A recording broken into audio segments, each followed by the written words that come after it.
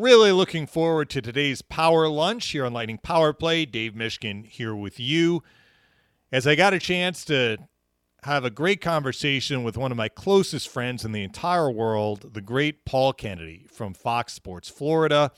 We chatted about his long and extensive broadcasting career, which extends way beyond just covering the Lightning, and also his many interests and passions outside the world of sports. So without further ado, here is Paul Kennedy. My guest today is certainly very well known to Lightning fans. That's because Paul Kennedy has been a fixture on Lightning telecasts going back to 2003. And before that, he covered the team in that inaugural 1992-93 season for the Lightning. But Lightning fans maybe don't know as much about the other things that Paul Kennedy has done in his broadcasting career, a career that has spanned well over 40 years. And they also may not be aware of Paul Kennedy's many interests and passions outside the world of sports. So we're going to dive in to those non-Lightning areas today with one of my dearest and closest friends in the entire world, Paul Kennedy. PK, thanks so much for coming on with me today. And my running partner in Dave Mishkin. We're going to get into that. Across North America, many cities, great conversations spanning 2 nations in North America. I kind of have our chat broken into 2 segments. And the first is a lot of like how you got into your broadcasting career and the many things that you've done. The second part is stuff outside the world of sports. And I know you did a talk recently with Seth Kushner, the great Seth Kushner, and he talked to you a lot about your experiences with the Lightning. We're going to kind of go in a different direction here. And I want to start with your childhood. You grew up in Virginia. You were a Redskins fan, correct? Yeah, sure was. My father was a career military man. He came home from Korea. He was stationed in Alabama. I was born. We moved to California and then to Japan. And we were in Japan for 4.5 years outside Tokyo. I was going to school each day in Tokyo, which was a profound effect on me at a parochial school, a Catholic school, St. Mary's there, and watching Japanese baseball, the Yomiuri Giants and those teams, which were tremendous, and the culture, the fervor of Japan. And we would also listen at night to the radio of Armed Forces radio, of college games and pro games. We flew home to DC, got transferred to the Pentagon, came to the Pentagon. And at that stage in my life, as I'm coming into consciousness about the world around us, he's a sports fan, I'm a sports fan. We started listening to the Redskin games, following the Redskins, following baseball there and the college teams that were in the district. We lived in suburban Northern Virginia. And I think my father's love of sports inspired my love of sports. It was something we did together, but then I found myself, I can remember vividly going into what is now RFK Stadium. At that time, it was in the mid-'60s, it was DC Stadium, and looking at the aura of the arena, Dave, as you have before, and knowing then that somehow, some way, I would like to be a part of the larger than life arena, the games, all of that was enveloped there. And I've followed that ever since. Were there other teams in that area besides the Redskins that you were attached to? Major League Baseball was there. The Washington Senators, I was a passionate fan. In 1969, which to many would seem like forever ago, it's now 50 years or so, Vince Lombardi was the head coach of the Redskins, and Ted Williams was the manager of the year in Major League Baseball, the manager of the Washington Senators, who are now the Texas Rangers. They leave a few years later. The All-Star game, the Major League All-Star game, as baseball celebrated its centennial, was also in Washington, D.C. at that time. It was a glorious time to be there, if you can imagine. And I followed those teams. We'd go see the Senators on opening day, the presidential openers. I remember going in '68 when we had martial law in D.C. after the tumultuous assassination of the Reverend Dr. Martin Luther King. In April of '68, we had military armies on the street, our United States military, but they played that game on opening day as a show of civil rest and control. In '69, they played the Yankees on opening day. Richard Nixon threw out the first pitch. I remember all of those days. Frank Howard was the big home run star who later coached for the Tampa Bay Rays. He would hit titanic shots into the upper deck, and they would paint the seats white where the ball landed. And Ted Williams made a winner of that team. And Vince Lombardi made a winner, the Redskins' first winning season in 14 years. And those were glorious times being a high school kid in our nation's capital, where your parents would drop you off at the Smithsonian or Air and Space Museum or something like that. And that was your weekend activities. I thought this was normal for everybody, but it was a great place to grow up. Lombardi arrived in D.C. with great fanfare because he had come off a tremendous run as head coach of the Packers, a couple of Super Bowl victories. Yeah. And he gets sick. His time with the Redskins is tragically cut short. But you had an opportunity during the brief time that he was coaching the Redskins. You had that brief time, you had a chance to meet Lombardi, right? Yeah, I've always wondered why that happened, Dave. Happenstance, serendipity. We had a day off from school, or we were taking a day off from school, my second year of high school at Fairfax High School out in the suburbs. And a friend of mine, Dave Hunziger, who's now in investments in Los Angeles, his mother, her office was on K Street. The Redskins at the time in D.C. were on K Street, their offices, and the team practiced at RFK. So it's April of 1970. His one and only season had just concluded, but he's in the office that day, has not been diagnosed with cancer yet. And we go to a little breakfast nook early in the morning. We were going to go sightseeing all day. And we're sitting at breakfast, pancakes and eggs type place in D.C. in the hum of early morning at 8 o'clock.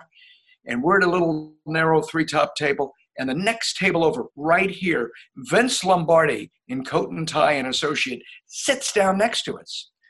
We knew who he was, and we struck up a conversation with him.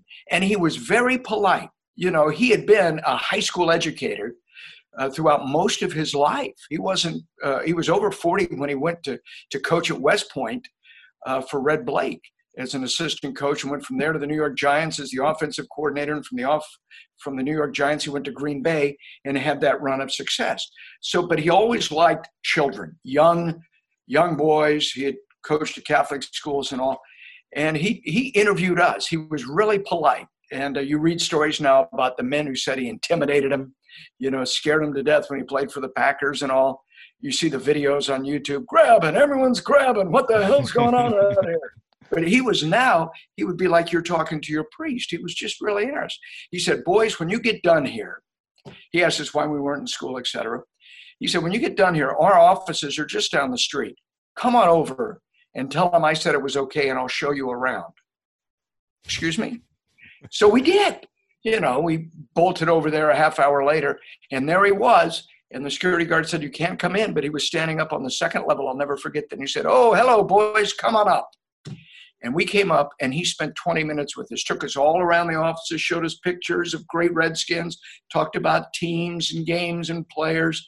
I remember Gary Beeman and whatever. And about that time, Bobby Mitchell walks out of the office and comes down the hall. Bobby Mitchell, a Hall of Fame wide receiver for the Redskins, who Washington has just announced this week that they are going to retire his number.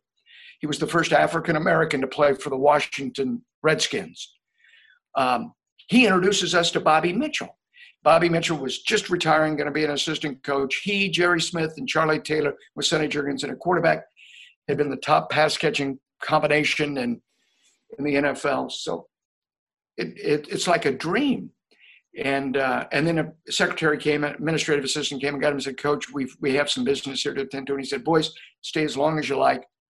That's my Lombardi story. We stayed a little while longer and took off. And then subsequently that summer, he was diagnosed with colorectal cancer and passed away before the start of the season. Vince Lombardi. There are so Have many. you read his book? Have you read that book, When Pride Still Mattered? When Pride Still Mattered. David Moranis, the great historian, wrote it. It's the biography of him. So flash forward to just a few years ago, recall the Super Bowl was in New York City, and they played the Super Bowl up there. And so for Fox, Big Fox, I helped them at times writing scripts. And the script they wanted me to help them with is the history of the Lombardi Trophy. All right.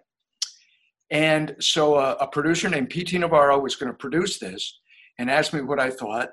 And we discussed this, and he had the idea of perhaps to get Cardinal Dolan in New York City to get St. Patrick's for us, arrange to have St. Patrick's Cathedral where Vince Lombardi's funeral was. And we'll bring the trophy there. And Cardinal Dolan will voice on camera the history of the Lombardi Trophy, which we'll play on Super Bowl Sunday. And that's exactly what happened. We had to shoot it at 11 o'clock at night when it was closed, but he wore his vestments, had a teleprompter for him, moved the cameras around. He did 3 or 4 takes, could not have been nicer. And I wrote off of that book, When Pride Still Mattered, the history of the Lombardi Trophy, how it got his name. He won the first 2 Super Bowls. And so I've always been quite proud of that. And somehow that's related back to that high school kid that got to meet Vince. But the book would be a great biography to read because it's on race. He was intolerant. He would not stand prejudice. Either all lives mattered to him. Race, you black, white, whatever. He would not stand for any of it. If you were straight or you're gay, there would be no differentiation. It's a very passionate book on Vince Lombardi, and I think you'd enjoy it very much. The thing that struck me about that story, a lot of things struck me, particularly how gracious Lombardi was, but the courage it must have taken for, what were you, 15, 16 years old at that point, to go up to Vince Lombardi's table and initiate a conversation. Was there any hesitation at all? A strength in numbers because you were there with a friend? Or he was sitting right here. I mean, he was like you and me this close. But still, you had to go up and initiate the conversation. Well, he smiled. I remember he looked over, and you know how you see a celebrity and you look and they look at you and they know you know, and you know they know you know, and he smiled and he said, "Good morning, boys." And my friend Dave Hunziker just wrote me a note, and on the note he wrote, "Good morning, boys." He said, "I can still hear his voice." You know, but it calmed him down. We were no threat. You know who he reminds me of? A man you know very well. He reminds me of John Tortorella. Yeah, I was thinking of Torts when you were talking about the gruff exterior. John Tortorella can be demanding on standards around children, around other endeavors. Most compassionate, friendly, warm, sincere individual is John and his wife, Chris Tortorella. So you attend college at Virginia Tech, which is not close to Northern Virginia, by the way. Right, we were all from Northern Virginia, big state school, and many people were going there. Yeah. And so we went there. You know, I applied to 3 schools, James Madison, the University of Maryland. They had a great journalism school, and Virginia Tech. Elected to go to Virginia Tech. Great choice, met wonderful friends. And they had a campus radio station. They had all of that. And so you knock on the door the first day and say, "I'd like to get involved." And just so fortuitous. In the athletic program, there were many opportunities to do things just before the internet, where you can't broadcast and stream anything. It was over-the-air radio. Marty Brennaman, the great Hall of Fame baseball broadcaster, received the Ford Frick Award. He's in Cooperstown, just retired as the 40-year voice of the Cincinnati Reds. When I was there, he was the play-by-play voice of the Hokies, and he and his color man, Don Lloyd, I was their spotter. I sent a letter, "Can I be your spotter? Can I be your gopher?" Well, sure. Dave, for a young, you tell me, you followed a similar path when we were getting started. Young people, if you can do that, you learn, you meet people, you see how it's done. And your learning curve is like a rocket being around these people. But I found all those people to be really gracious and trying to help. And and that was just really great. It was a wonderful time. And I also got to do local high school games. There was an AM/FM station in Blacksburg, Christiansburg. And so I would do the high school football game of the week on Friday nights and a high school basketball game on Saturday nights, and made a $25. I would like to find a $25 a game. I would like to find one of those checks and frame it if I ever had a canceled check. 25 whole dollars, but it was priceless. Dave, what was the first one you were able to do that it gave you the experience to do the game, listen to your little cassette tape, and improve? Well, we started at our college radio station. Before they let you on the air to do games, you had to do what was called dummy broadcasts. So you'd actually go to the stadium or the arena and call the game into a tape recorder. So you had evidence of your work, and you'd play it for the upperclassmen, keep a copy for yourself. And that was a way of getting practice. But tell you what, I never got paid even $25 for doing it. For me, because as a freshman, I paid money to get tickets to go to the sporting events. To do it?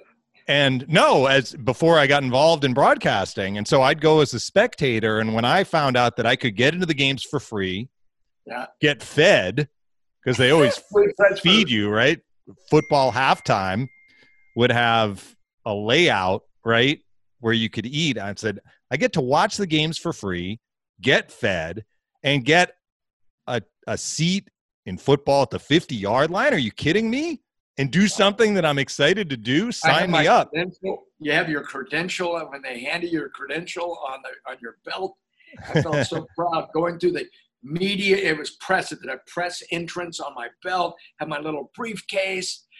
It was self-esteem. You were taking that first step or the next step. It was so wonderful. And I had Dave Wills and Andy Freed last week. We talked about a variety of topics, the great baseball announcers on radio for the Tampa Bay Rays. And I asked them about breaking in and how they got that first job. So, okay, you were getting paid $25 for doing the work while you were an undergraduate, but how did you parlay your college work into a full-time, full-paying job? And what was that first job? It was at the University of Richmond. I'd gone to D.C. I'm in a big market. There's no jobs there for a kid out of Virginia Tech. You're out of school at this point? Out of school. And so bounce around a little bit. I go to Richmond, the University of Richmond. I'm staying with fraternity brother Jim Carlton, his brother Fred. They let me sleep on the couch. And I start going around. I go and interview for a radio job in Petersburg. Don't get it. And I go to the University of Richmond, and the sports information office has a position that will pay $330 a month, and you can eat on the training table. And you can, that's it, $330 a month, no benefits, eat on the training table. That's it. And a gentleman named Frank Soden, a Hall of Fame broadcaster there, had been doing their games for 40 years. Frank, he was in his 60s then, an associate athletic director. He said, go see the sports information director, Bob Dickinson, then, who would go on the Citadel and the Atlanta Falcons, to be the Falcons PR director. He hired me under those terms, and I got to work on the coaches shows, help out producing. My friend sold me a room for $50 a month in a house. So I got off the couch and got to a bed. I rented it for $50. I got a room in his house, and that's how I started. And when people are not paying you, there's a sense that you're empowered, in the sense that you get to do anything you really want to do. I helped out on the coaches shows. I stayed up all night editing film. I helped out on the radio broadcast. They're not paying me. So look, you don't got to pay me anything, because I'm already here, but I'm on the inside. And we played in football, West Virginia, Wisconsin, beat North Carolina. They were playing major college football at the time. Jim Tate was the head coach. And in basketball, they had major games, but they also happened to play. Yuki Washington was one of our forwards. He's now the top anchor in Philadelphia, the CBS affiliate. University of Richmond, a great 4,000-seat university, private 4,000-student university, law school, business school. We played Vanderbilt University at Christmas time in a holiday tournament. And I met the Vanderbilt people, meeting people. And lo and behold, that spring, I got a call from Vanderbilt. Roy Kramer would go on to create the college football championship, be the commissioner of the SEC.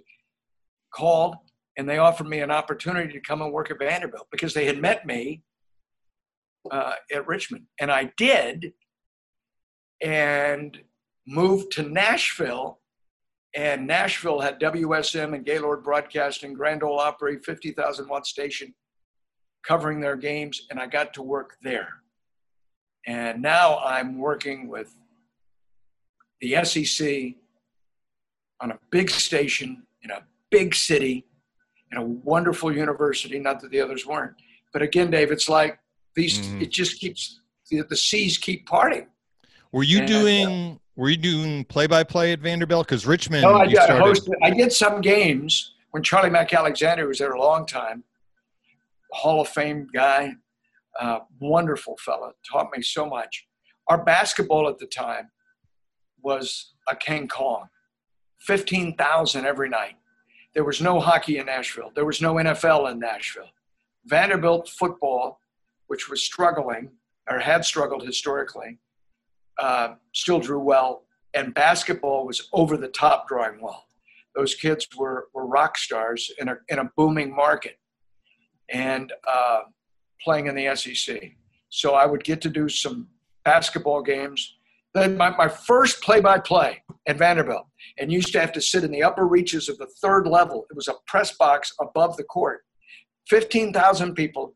The Russian Olympic team under Alexander Komelsky, Basketball Hall of Fame, the head coach that won the gold medal, they are there with Arvydas Sabonis, Bellastini, those guys to play Vanderbilt, okay? To play Vanderbilt. Now, and Charlie can't make it. I'm it. I'm going to call the game. Great. On WSM, the 50,000 watt clear channel voice of the Grand Ole Opry, booming through 28 states and parts of Canada. About as big as it gets at radio at the time. Okay. I am terrified. And I'm going to do a team I've never seen in the Russian Olympic team and play Vanderbilt. And the names, I think it was C.M. Newton, the great coach, said, spell them out phonetically. Yeah. And I wrote them down, Bell, Bello, Steeny, and Sa, S-A-H, Bo, Nis. So when I looked down and look up, it was phonetic. It was not the spelling of, does that make sense? I still do it today. If I see a name that I've never seen before, and it may be a European name that you've not committed to memory yet, I write down the phonetics because it's how you say it. It's not how you spell it when you're on the air.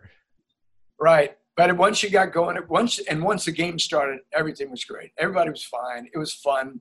And we did a lot of traveling to go around the SEC. And from there, I got invited to come to Alabama and call the Alabama games, work in the athletic department. Ray Perkins hired me there. I did 5 years of that. And then Sunshine Network was starting. They were starting regional sports networks across the country. It's 1988. And Dave Olmstead is starting this network in Florida. And so I came down to work on Florida State football with Keith Jones. And a couple of years later, met some guy named Phil Esposito, who was barnstorming, trying to convince the NHL that hockey would work. And we were one of his barnstorming marketing partners. So we went all over Florida broadcasting exhibition games of hockey. The Rangers come into play, the Boston Bruins, or Bruce McNall brought in the Kings with Gretzky down to Miami, and we televised that, trying to convince the NHL fathers that it would work. Phil was. He was a Pied Piper. Oh, was that fun. And we came in 88, and it ushered in, Dave, coincidental, the golden age of Florida sport. For when we started, there was no NHL. Now there's 2 teams. There was no NBA. Now there are 2 teams. There was 2 pro football teams, the Dolphins and the Bucks. Now we had the Jaguars. There was no Major League Baseball, but the Rays come, the Marlins come. So it exploded. And all the football teams were good. The Miami Florida and Florida State. We're all great. You kind of blew through 5 years in Alabama, but I want to go back to that because you arrived right after Bear Bryant had retired and then passed away within the year of his retirement. I was there at the end with Vanderbilt, in that we played Alabama that last year. Coulda, shoulda won that game in Bryant-Denny Stadium, held them without a first down the last year. And we went to a bowl game that year. Vanderbilt did. George McIntyre took Vanderbilt from 1-10 to 8-3. We beat Florida. We beat Tennessee. Vanderbilt. It was amazing. And but Alabama, Coach Bryant was, and Coach Bryant departed as a younger man. He was still in his 60s when he retired. I'm in my 60s now too, so I would consider that young, somewhat. But stepped down, and Ray Perkins, who had been an All-American wide receiver, followed him, and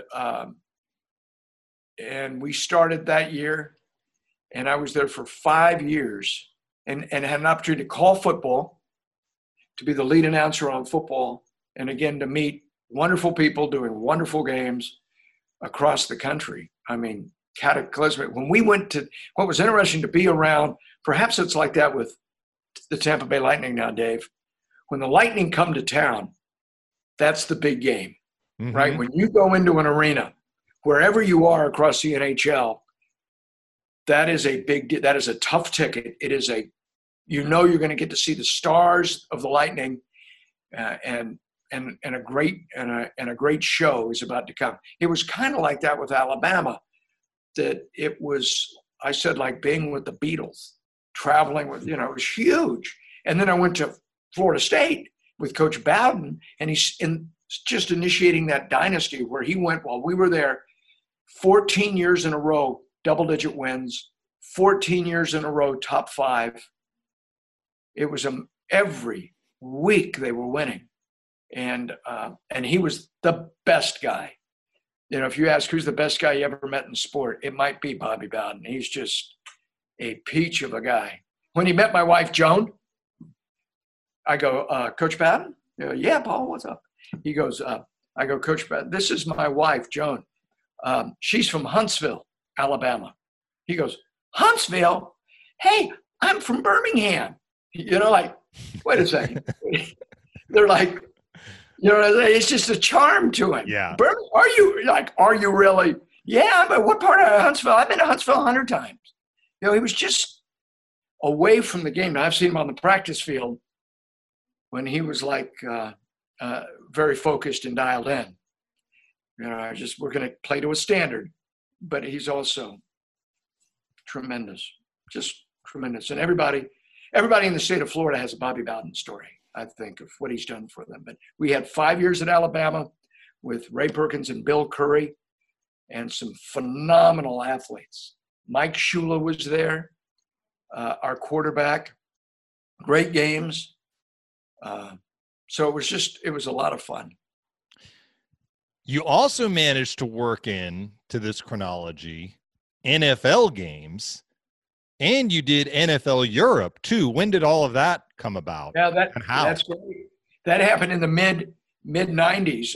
They were starting. We did Florida State. We were doing the Florida State games, and Fox, Dave Olmstead, they founded, Mike Slive, the commissioner, they put together a league, Conference USA started. And primarily for Fox Television, that was the other partner. It was Fox Television and Conference USA, so we would have the rights to their games. It was West Point, Tulane, Southern Mississippi, Cincinnati, Louisville. Brian Briesman, media relations director, would be upset if I didn't mention his alma mater, East Carolina, was in there. We went there, and they were playing big games. So we did those for a few years, and I got a call. The NFL was doing games in April, May, and June, and starting NFL Europe, which was going to be a way of developing quarterbacks and players. They were going to allocate from every team players from each of the teams. There would be 6 teams in Europe. You'd be based in London. And in April, May, and June, you'd play 10 games plus a championship game in Edinburgh, Scotland, London, England, Amsterdam, Frankfurt, Germany, Dusseldorf, Germany, Berlin, Barcelona, Spain. And we would fly out each week to these games. And what Fox did with these, Fox was televising this, they sent young people to direct and produce these games. And those are the people like Rich Russo is now directs for Joe Buck and Troy Aikman. He directs the Super Bowl every year that Fox has it. He's their number 1 director. And he was our director in NFL Europe. All the producers came from NFL Europe.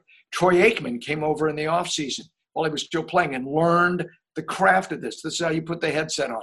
This is the talk back. This is how you structure a broadcast. He was willing to do that. And Kurt Menefee, Bill Moss, Brian Baldinger. I'm trying to think of all the people that came over there as announcers. And you'd come over for a few weeks and then go home, and Fox would get to know you. I stayed 10 weeks for like 3-4 years, and it was fantastic. So you've done football, pro and college. You've done basketball, the Magic. You didn't even mention that too. Right? That got me to the NFL. Yeah. Tell that story. Well, they said Joe Buck needed something was up, and it needed about 4 or 5 weeks that someone needed to do the games. And I was sitting at my desk, and they said, "We want you to go this week to do Buffalo and Detroit with Jerry Glanville." Okay. I don't know if there was anything I did. They needed somebody. So I did that game. And they called a week later, said, "We're going to send you here. Then we're going to send you here. We're going to send you here." So I did. I just went. And it was a lot of fun. Did it for years. And not every week, do 4 or 5 games a year. But it was wonderful. And do some college games and would see people that I'd met in NFL Europe.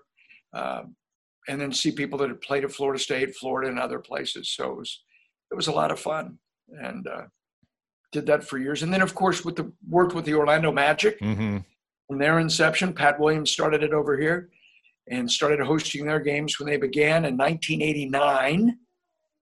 And now it's 32 years of the NBA, 32 years. And Dave, is it true? It goes by. Since the time you arrived with the Lightning, it goes by in the blink of an eye when you look back on it. I mean, the years are kind of long. Then you look back and you go, "That's 5 years ago." No, that was 10 years ago. Right? It accelerates quickly. There's no question. It goes fast. It's not linear. Time is not linear. But David Steele and Jeff Turner and all these people that you meet. And it all came off that kid, I think, watching games. Wes Unseld just passed away, the great Hall of Fame center for the Washington Bullets. And I grew up, all I wanted to be was the voice of the Washington Bullets. He and Elvin Hayes and Phil Chenier and those guys. Wes Unseld, when I was a young teenager, won the MVP and Rookie of the Year the same season. Can you imagine that happening in the National Hockey League? You win the Hart. Sounds like something Dryden would win. You win the Hart and the Calder in the same year, but that's what he was. So I always wanted to be around him, and I got to meet him later in life, and it was very polite to me. I don't know that I can think of any other broadcaster who has had the range of exposure and experience you have had: pro and college football, pro and college basketball, hockey, baseball. You covered the Marlins during your time in Florida. Marlins with Gary Carter, with the late, great Gary Carter, who was just so good to me. This is Gary Carter. And I follow the Gary Carter website on Twitter. Pictures of him every day, passed away from neurological cancer. You know, Hall of Fame catcher, the height of his powers. He would say, "Paul, I'm tired of talking about me. Let's talk about you. What do you think about me?" You know, he was, you go into Wrigley Field to do a game, and you're with Gary Carter, and it's a beautiful day, and the Oregon's playing. You're going, "Pinch me. Meet Tony Gwynn, my favorite player of all time, Tony Gwynn. If you wanted to spend some time with Tony Gwynn and get to know him and talk about hitting, easy to do. All you had to do was be there at noon for a night game, a 7 o'clock game, because he was already going to be in the clubhouse, already looking at video, because he studied his craft so passionately. And he was very polite and a tremendous hitter. In our lifetime, has there been a better hitter? You could argue perhaps not than Tony Gwynn. But to be around these people, even like being around Lightning players today, you're men of tremendous accomplishment who are still in their 20s, most of them. Stammer's in his 30s. But that to me is very interesting. And that was going to be my question, because you've had so much exposure and experience to athletes in different sports and coaches in different sports. What do you see as some of the similarities between those athletes in different sports and coaches in different sports, and some of the differences that maybe make them singular to each sport that they're in? You're saying everybody tries hard. Who succeeds? Obviously, some are smarter than others. Some try harder than others. I've always thought discipline, the ability to be quite disciplined, especially if you're a coach, and to communicate, to be wise, but really being a grinder. Most of the coaches that I knew were driven and disciplined. They said about Don Shula, who I got to know and hosted shows with his Dolphins for 4 years, got to know him through Mike Shula, that you could look at your watch on September 15th on a Tuesday and know exactly where he was and exactly what he was doing, because he did it the same way throughout his 30-year career in winning all those games. I was there when he set the record, most wins in the history of the league. We did his show for about 6-7 years in South Florida. But I found coaches like John Tortorella, the guys that drive it, the guys that have structure to them. Steve Clifford with the Orlando Magic. Stan Van Gundy was like this too. They have structure to it, and they want to help the players be prepared for the next game. It's not like creating structure of it's my way or the highway. You're trying to educate Dave Mishkin on this is what you're going to see tonight, and this is how you can be most successful. And if you do A, B, and C, you have a probability of winning. That approach seems to work well. With athletes, I think it goes back to discipline, those that hone their craft. You have a maniacal Nikita Kucherov, and I say that in a complimentary fashion, almost Laurence Olivier-like in the way that that Olivier studies acting, right? You don't let him see the gears grind, because Olivier was fanatical. Kucherov is Stamkos, same person since the day he walked in that room to today, through all he's been through. You know, there's that consistency of performance, and that's what I've always admired. People that aren't like this, because I'm probably like this, but athletes that are like this. Alex Killorn. You're going to get the same Alex Killorn every night. Vazzy, Hedman, those guys. Don't you see, Dave? What would you say? Do you see? I find them intelligent and driven, and they're consistent, the discipline of it all. I don't like it's Wade Boggs eating chicken every day for dinner. Marty St. Louis did that. That's Marty? Superstition for sure. I think at least in hockey, the athlete has changed from the time that our good friend and colleague Phil Esposito played, because there wasn't as much of a commitment to fitness, certainly in previous generations. But the common denominators definitely are a hunger to compete, a hunger to win, a hunger to be the best, an appreciation for perfecting their craft. I think all those things that you talked about transcend kind of where you are today. I mean, it's been true going back to the beginning of competitive sports and in other disciplines too, probably, whenever you talk about trying to compete and win and be the best in whatever your field might be.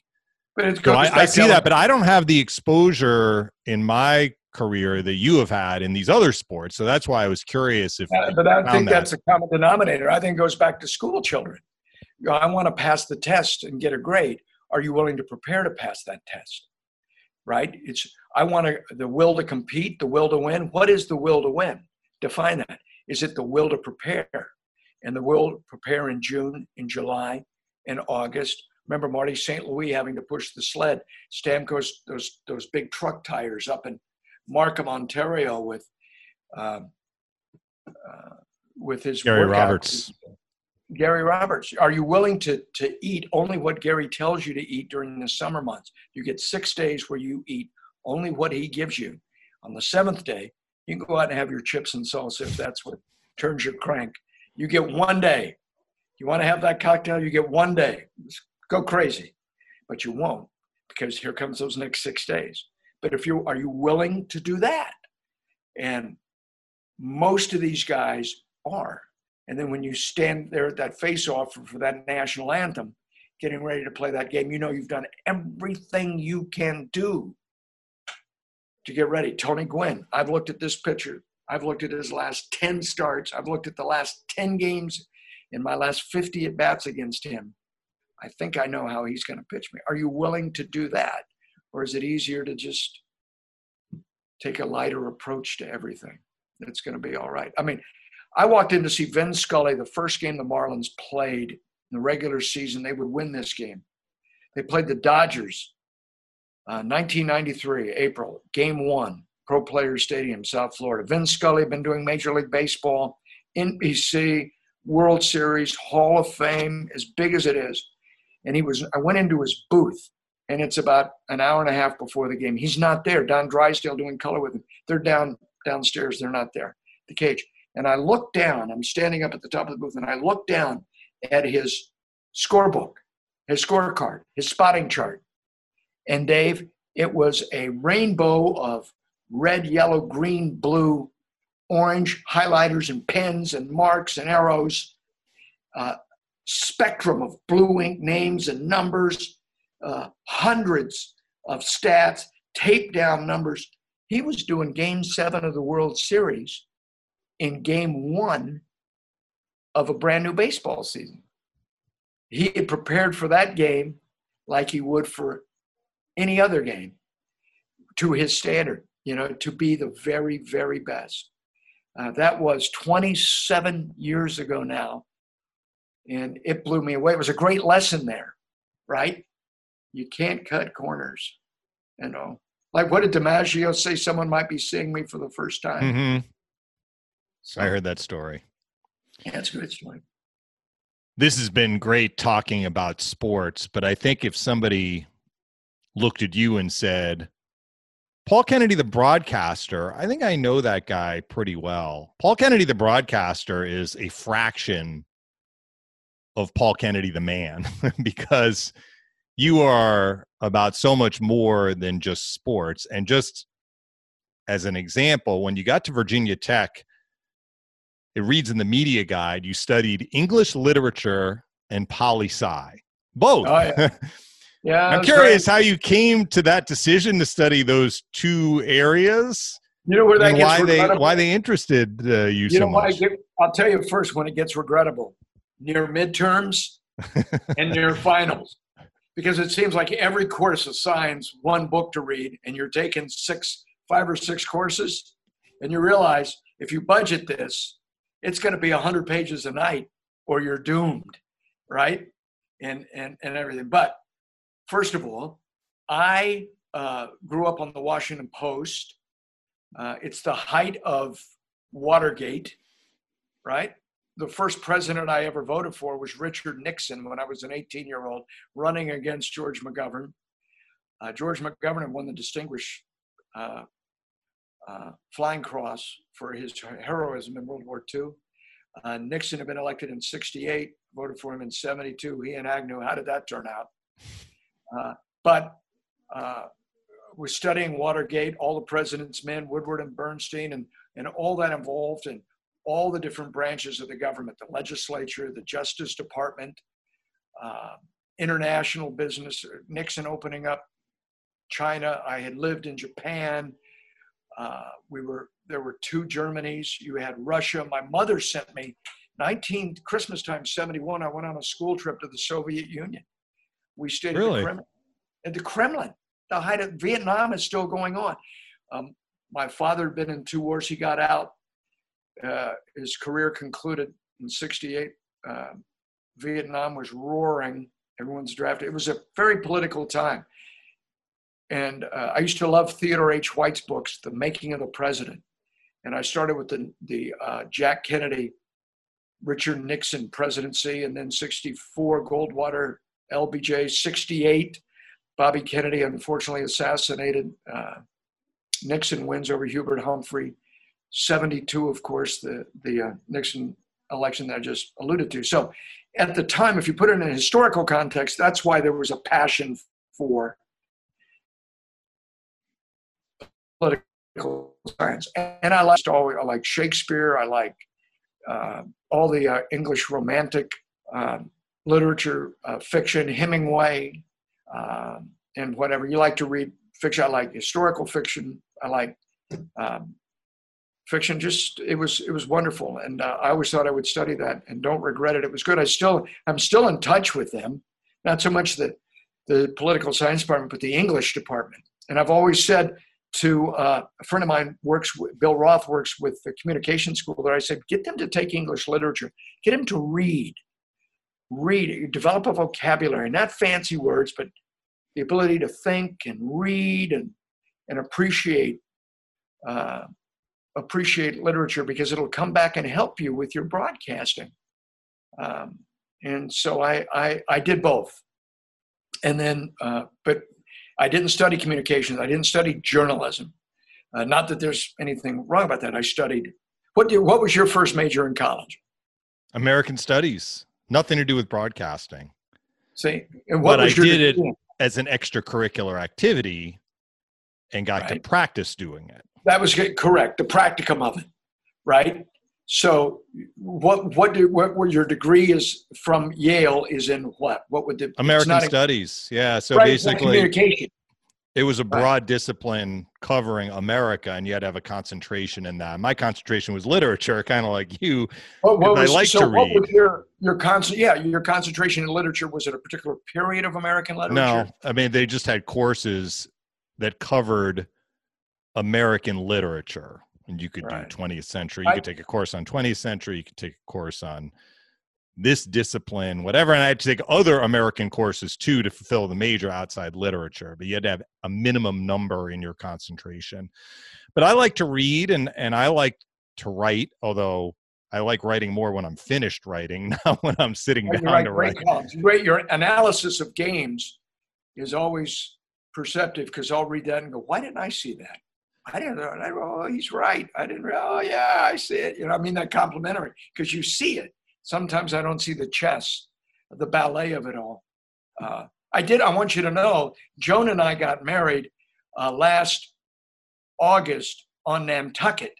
You know Tom Mulligan, the head trainer of the Lightning, and has been for a long time. He's from New Bedford, which was the whaling capital, along with Nantucket. He's very much into whaling and Moby Dick and all of that. Tom Mulligan is. And we connected on New Bedford. I went to the Whaling Museum, and then I went to Nantucket, the Whaling Museum, and much of Herman Melville's Moby Dick is set on Nantucket. And Tommy and I got to talk about that. He's the head medical trainer of an NHL team. You would never know that he would have this passion. He's a well-read guy. So I actually liked Moby Dick. You get to the second half of it, it's a lot better than the symbolism in the first half. But I like to read. And well, you do like to read, and it's kind of a running joke in our broadcast travel party. And we'll get to why you aren't traveling as much as you used to, and how we spent time together when you did travel regularly. But all of us regularly over the course of a week receive multiple texts from you with attachments to articles that you have read that you think might interest us individually. So I might get something that is different from what you might send Brian Engblom, let's say. Maybe that's the way my mind works. I go, oh, Michigan has this. Yeah. This is Well, what Michigan still has. I'm just wondering, on a given day, how much time do you spend reading the newspaper and finding, not you're doing it for you and you're thinking of us, but how much time do you allocate in a day to reading and finding these articles? But you probably 90 minutes in a day over the course of a day gets used by reading newspapers or articles. Of course, when in the height of the season, we have to read for content. And by that, I mean sports sections, hockey, NHL, all the clipping services, which are infinite, insatiable. What would I say, Dave? There's more than you can consume. There's a fire hose every morning from SportsScan to NHL.com to Twitter to the media relations departments of two teams to there's more than I can process. But that being said, the ability, I like to read at night. Sometimes I get tired in the evening. When you want to read a book, right? Just, you want to read for effect. I just finished Quo Vadis, which was about, Quo Vadis was Henryk Sienkiewicz, written in 1890. Quo Vadis was on Rome, ancient Rome, and the development of Christianity. It's historical fiction. It was fantastic. You felt like you were in Rome. He won the Pulitzer Prize for that back in the early 1900s.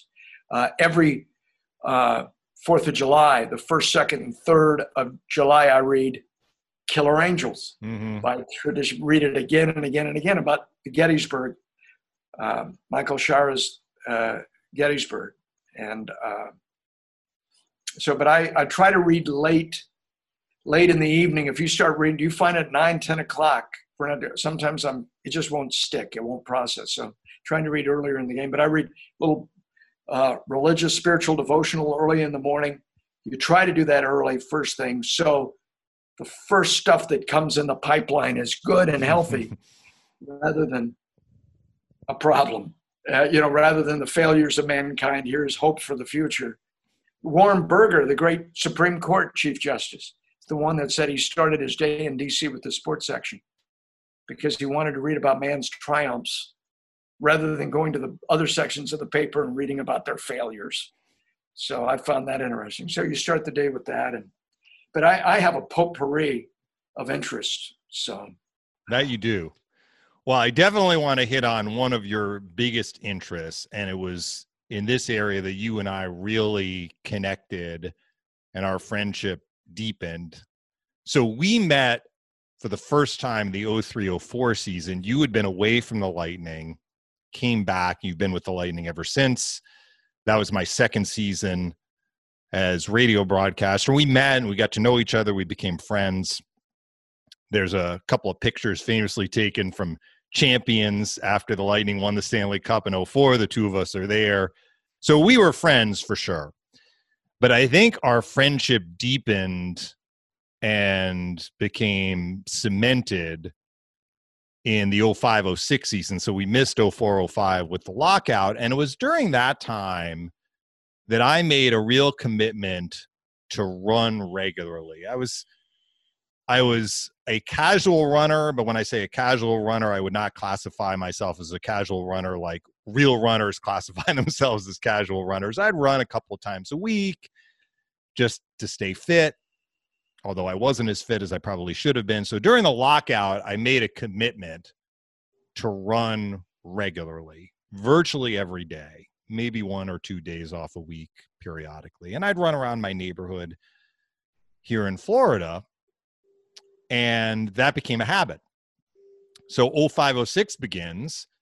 And when the team goes on the road, my instinct was to go to the hotel gym. I didn't know where I was in terms of the neighborhoods or anything like that. So I can remember it like it was yesterday. We're in Anaheim. It's December of 05. And I think we came back from the morning skate. And I got in my workout gear and I was going to the hotel gym. And you were there in your running gear. And you were going outside. And you said to me, "Where are you going?" I said, "I'm going to the hotel gym for a workout to go running." He said, No, you don't. You're coming outside with me. And you took me outside and we went to Angel Stadium Yeah, it's We the big went A. to we went to the Honda Center. I think we went past Disneyland because it's all in the same Very close. It was vicinity. also in a smaller performing venue where Tom Jones, the great entertainer, not the writer, Right. but the singer, was going to play that night. What's New Pussycat, Delilah. It's not unusual he was going to be there. I remember Yep. that run on a sunny day in Anaheim. Yeah, in Wasn't it? December. And we ended up at Starbucks and we got a coffee, each of us. And from that point on, because you were traveling regularly at that point, whenever we did were our in a pregame city. shows from the venues. We did our pregame shows on Fox. Yes. Fox Sports from the venue, rather than now with Bobby the Chief Taylor and Dave Andrechuk, the Hall of Fame captain. Wonderful to me. We do those in our studios. Right. But then you were coming on the road with us on virtually every trip, and we would end up in a city and you would essentially take me on a route that you knew in the city.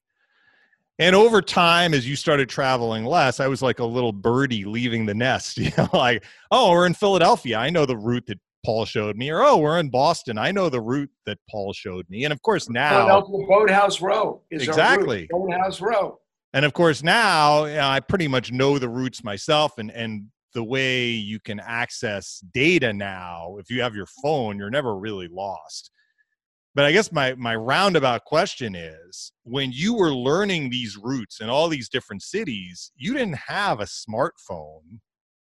You probably didn't even have a way of knowing where you were going until you got there. How did you learn all of these different routes as you traveled to a variety of different cities? Yeah, good fortune. Well, in New York, you just go to the park and you can lap around Central Park in 6 miles. I remember being in LA and I was getting ready to run my first marathon. It was going to be like 94, 95, the Disney. And I was out with the Magic. We were staying in Marina Del Rey at the Ritz-Carlton Marina Del Rey, which is right near where they filmed the Gilligan's Island opening boat scene when they pull out. But I said, I needed a 17-mile run that day. And they said, the concierge said, well, if you come out of here and make a left and start running that way, you go down, you'll hit LA airport, turn around and come back. That'll be 17 miles. I said, what, it's about 8 down there? Yeah, just run along the beach. Not on the beach, but on the sidewalk. There it was. Golden Gate Bridge. Let's go run the Golden Gate Bridge. Back now we've got a San Francisco route. But that's how I did it. And it was always fun. You could always just bring a pair of running shoes and go to Boston, go to Fenway Park, come back to Commonwealth, Boston Commons, go down by the water. But you name a city, Dave. Name a city, we'll give you the route. Remember when we were in Vancouver? We were in Vancouver, Stanley Park, and our rooms overlook Stanley Park. The planes are landing on the water there in Vancouver. It's a beautiful day. We had flown all day to get out there. And we go for that run. They said it's 6 miles around Stanley Park. And we start out and we get about 3 miles out, and who's coming the other way? Remember John Tortorella by himself is coming the other way. He goes, what are you doing out here? No, what are you doing out here? And so every city has a great running route. Chip Carey and I, we were playing the Phoenix Suns, and we were staying in Scottsdale near the Biltmore, and we got lost. And what was going to be a 4-mile run turned into the Scottsdale Marathon. We got turned around. We probably ended up running about 9 miles, 10 miles, just trying to get home without perishing out in the land of the cactus. But you go, Dallas has a great route. If you say a city, I give you a route. Yeah. Atlanta, go to Georgia Tech. Well, when we would go on our runs too, it wasn't just the route. You would give me a history lesson. We'd run by a statue, let's say, and you'd say, there's this gentleman and he did this. Or we'd run past a landmark and you Mount Tremblant. Remember Mount Royal? Go up in Montreal, go up that hill by McGill University. How hard are you breathing when you get up to the top of Mount Royal, where you get to McGill University coming up that hill? That's pretty much a gut check. But to see that in the great history of Mount Royal, Montreal is Mount Royal, and the panorama of the city, I just love the history of it all and all the statues that are there. Yeah. Yeah. So you have been a runner certainly as long as I've known you, and going back well before I knew you. And there was one year in your younger years that you qualified for the Boston Marathon, which is a great honor and hard to do, unlike other marathons where you can just sign up. New York Marathon, if they can fit you in, they will. I ran a 3:30. I ran a 3:30 at Disney. And that's the point. In Boston, you have to qualify. So based on your age, I got in. Based on your age, you need to be below a certain time. And you qualified, but you weren't able to run it, right? Yeah, plantar fascia. I run Disney in 3:30, and that's run in January. And it was going to be the centennial 1996 Boston Marathon, the centennial, the 100. You know, there's special medals, special this, special that. And I get the airfare up in the airline, the hotel. It is set. And I am running the peak of my running ability. And that right foot begins to twinge about a month out. And anyone that's dealt with plantar fascia will tell you that that's insidious. It's the fascia, the tendons underneath. Just got to rest it. It's the only thing you can do. And if you're resting is not conducive to being a good runner. The doctor that I went to see, the great orthopedic practice here, said I could shoot it. I could give you a cortisone shot, but it might crystallize and rupture on you.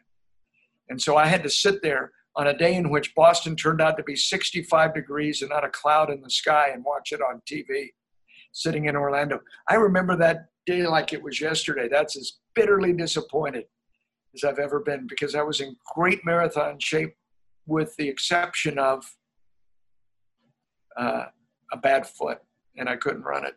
Broke my heart. But I've been able to run some other marathons in Europe and South America, and went to Quebec City and ran that marathon by Frontenac and Le Colisée. And Quebec City in the summer is picturesque. In the winter, it's a little difficult, but I liked going up there with the Lightning back in the day, and staying in the great hotel up there. But it's big winter. But ran there, ran Berlin, ran Chicago. I've had some ran DC, Marine Corps. The Marathon of the Monuments. I've run, when we've run the Tampa, the Gasparilla Festival, isn't that fantastic? Mm-hmm. All those Great races. Race. Yep. 5K, 10K, half marathon. What am I missing? 8K? There's the like 15K. 15. I ran the 15K. Yeah, that's the signature race. You look like a military general with all of the medals that you have on. All the hardware, bling, bling, bling, bling. I like the expos too. I like the expo. And didn't Outback sponsor all the post-race food? And so I was just gorging myself on food afterwards. We are normally playing. The Lightning are usually away during that race. But a few years ago, the Lightning were home. They were home the whole weekend with no games. And I had an opportunity to run in the race. I ran the half marathon. I think you ran the half marathon as well. Yeah. You were faster than me. And it was a great experience. I'm glad I had an opportunity to do that, because it really is a taste of Tampa. Yeah, around Davis Islands. And over Davis Island, and then you come back. Is it Davis Harbor? Davis Island. And then you come back. Then you go down Bayshore. The Bayshore run, even during the course of the season, I like to run in the morning down Bayshore. And you'll see Lightning coaches, you'll see Lightning training staff, equipment staff. They'll be running there. See people from MacDill, people out of their houses running up and down Bayshore. You'll see dolphins. It's just great. See, I need to look ahead or else I'll trip and fall. You're the one who can keep your head on a swivel. It's amazing when you look over and there is a dolphin sitting up next to you on the wall. It's 10 feet big or 8 feet big. Incredible. I wanted to close with a subject that is not only near and dear to your heart, but really the the essence of who you are in many ways, and that is your deep faith. And you've had deep faith, commitment to God, and your religion is very important to you from the day I met you. But I didn't know you as a kid. Was that something that you've had when you were introduced to religion as a child, or like a lot of people, they find that it deepens when they're an adult? What was your faith journey like?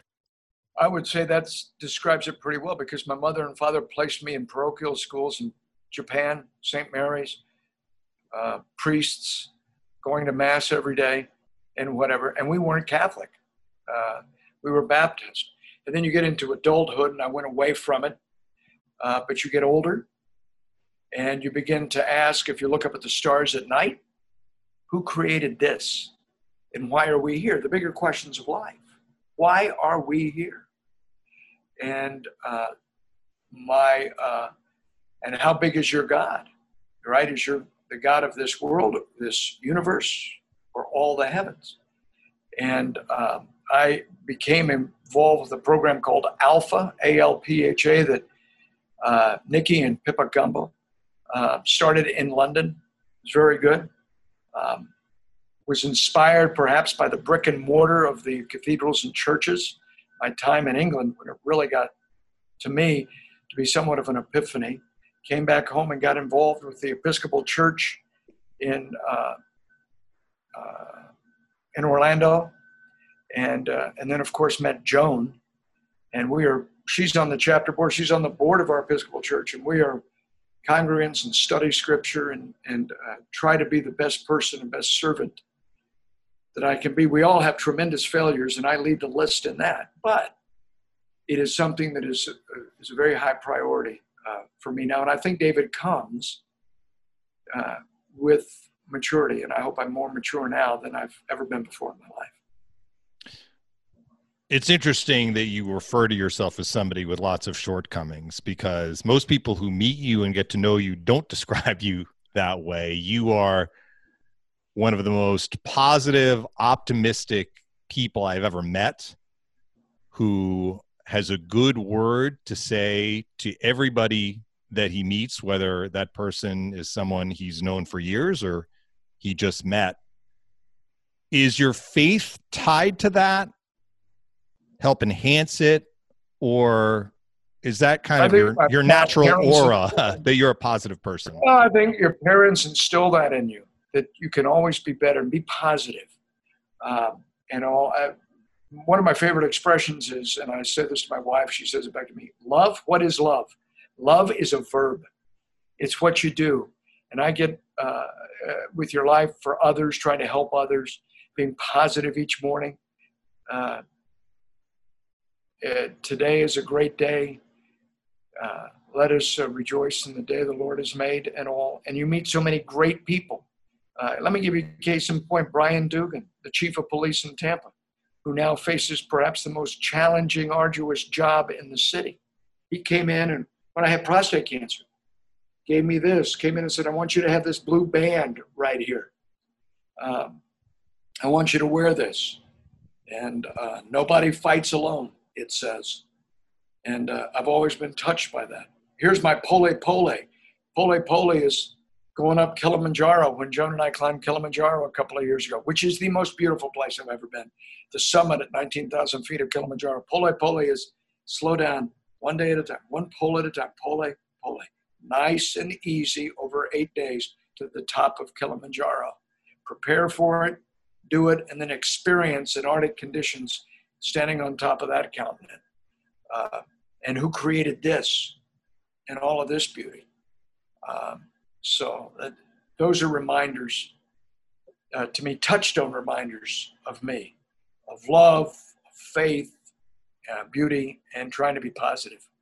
Did that help you when you were diagnosed with prostate cancer? Yeah, sure. And having great doctors, one of the most preeminent prostate cancer surgeon in America is a guy named Vipul, V-I-P-U-L, Patel, P-A-T-E-L. He's in Orlando.